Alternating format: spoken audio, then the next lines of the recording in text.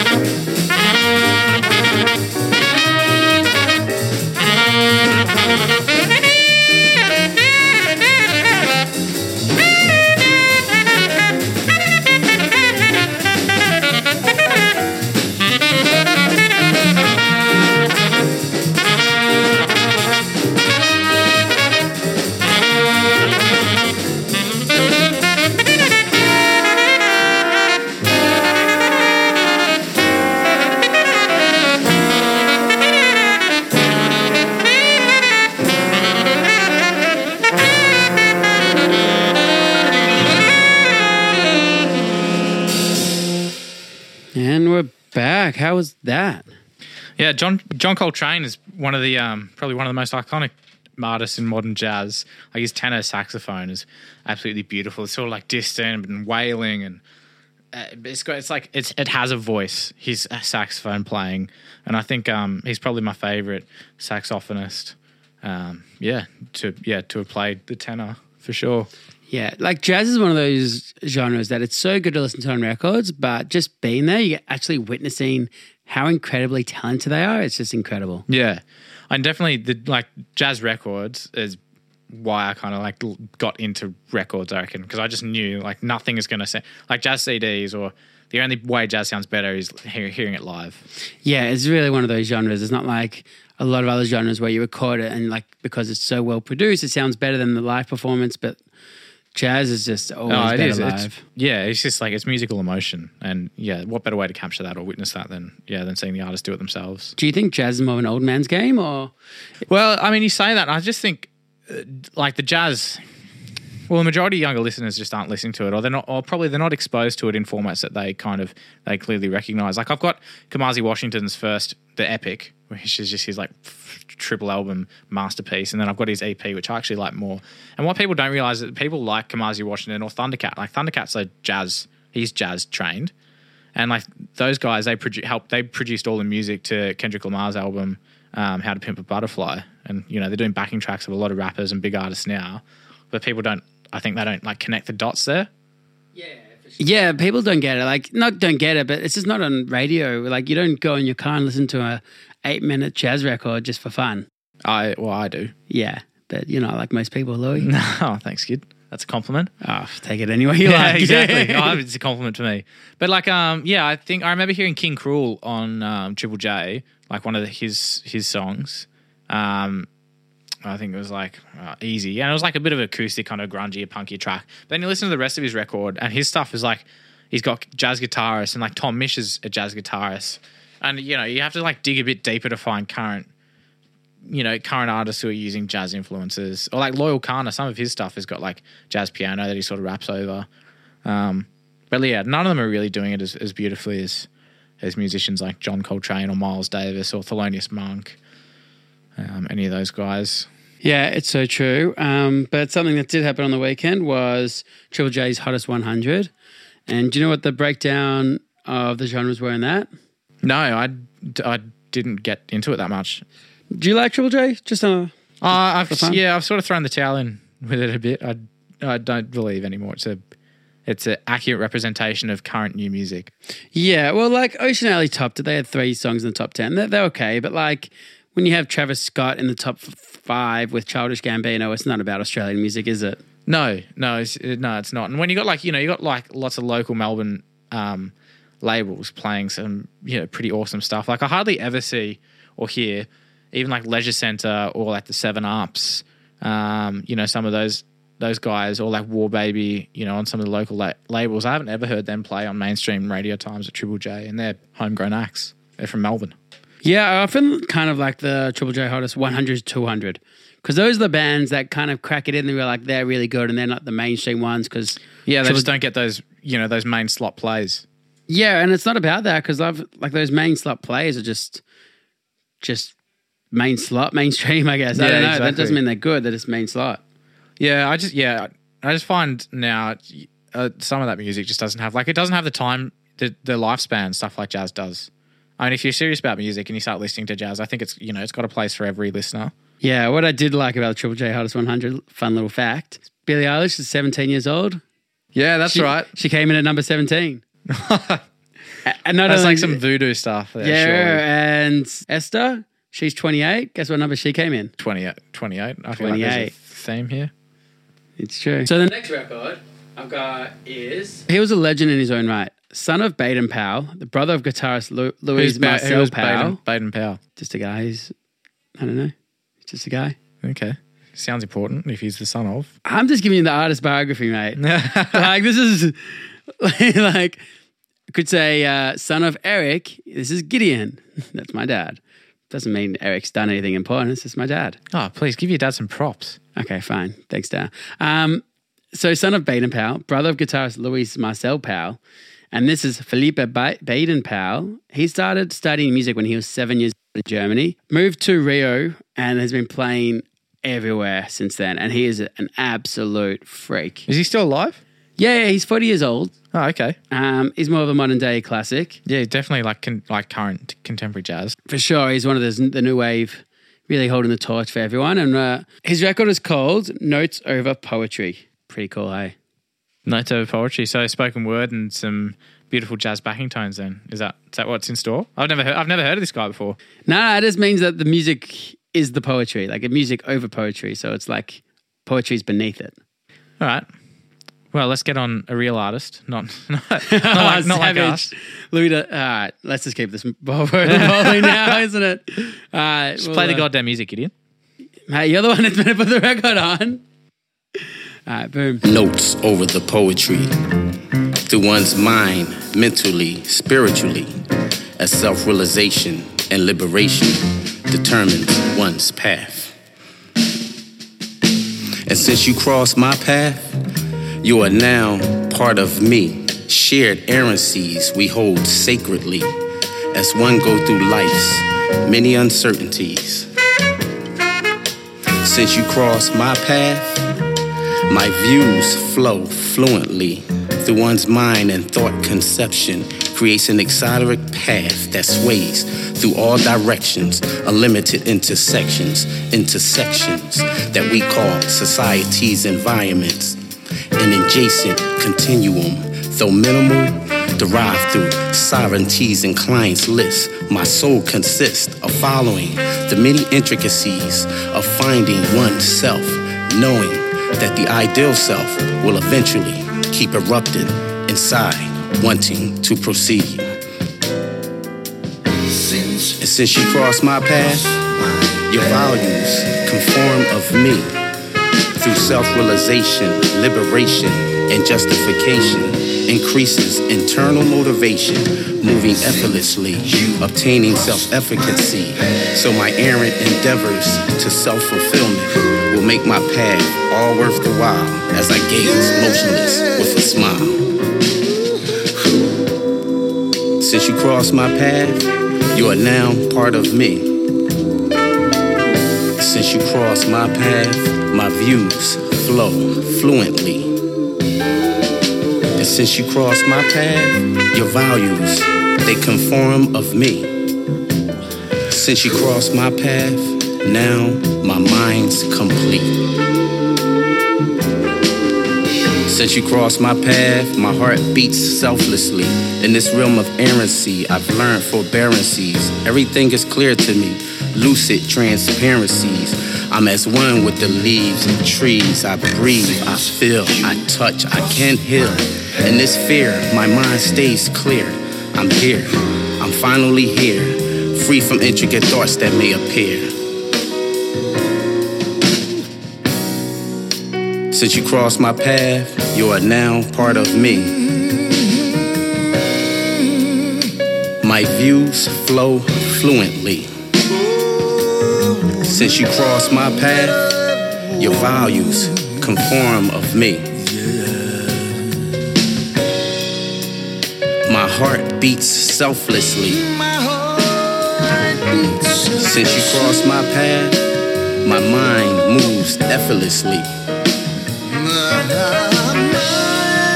As I increase self-efficacy. Since you crossed my path, my references increase socially. Since you crossed my path, now my soul's complete.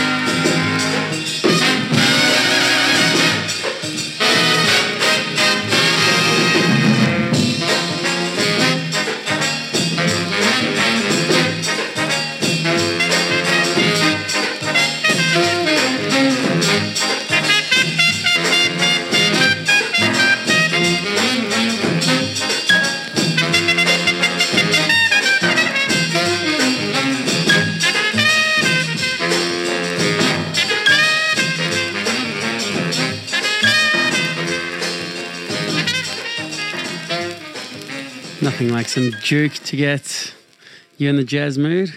Yeah, it's a fantastic track by Duke Ellington. I've listened to him in ages. I don't actually have a Duke record, so that probably wouldn't help. But yeah, I forget how good he is. This is the one you can steal from my collection anytime. Yeah. He too really started producing music when he was 7 years old. What's with all these 7-year-olds making music? When I was 7, I was throwing rocks probably at the school. I was probably keeping some of these kids off the street, or maybe they came from, they had the chance to get a musical education when they were younger. Maybe their parents are really musical, or who knows? Fuck, I would have maybe it was loved the thing to do when you're 7 years old back then. It's true. Fuck, we're talking about the early 1900s. He was 20s and 30s. Yeah, this song came out in the 1940s in New York. Yeah, but then like in the 20s and 30s when those kids would have been growing up, they had people like Charlie Parker. But yeah, Charlie Parker was a massive prolific jazz musician at the time, and even like Louis was pretty early as well. Yeah, it was just that time that gave rise to that kind of music. But imagine being in New York in the 1930s and 40s. That would have been such an epic time for music because all these... Oh, it would have been amazing. All these incredible jazz musicians, that's where they came from. No, exactly. Well, like Dexter Gordon as well was an earliest influence, the earliest influence to Coltrane, and Coltrane was born in 1957. So, you know, a lot of these modern jazz artists did come along, you know, sort of later when there was already a pretty strong jazz scene happening already, and particularly in New York. Like you read where they played and where they practiced, and they all sort of congregated in the jazz clubs of New York. That would have been, I would have killed to be like in there in the 30s and 40s in New York jazz clubs. Would be so good. Yeah, well, Mr. Ellington was actually at the Pratt Institute in Brooklyn. That's where he played most of his days. Oh, sick! Like Brooklyn. Have you been? No, I didn't go there. That's like a musical theatre university college. Oh, okay. That's just when you learn to play. But yeah, I've been to Brooklyn. Yeah, nice. What are we ending it on? Well, what are you ending it on, Gids? You got the first record of this. So this record was pressed in 1976. Nailed it. By Idris Muhammad. By Jamie XX. For his sample. Yeah, you'll recognise it instantly.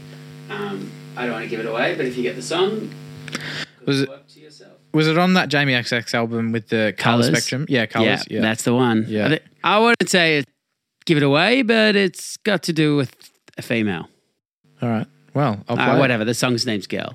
Well, there we go. You just gave it away. You backed in on it. All right. And I'll follow it up with someone I'd like to think that I might take after. Ooh. All right. Let's we do share it. names. That's about it. Louis. Who is it?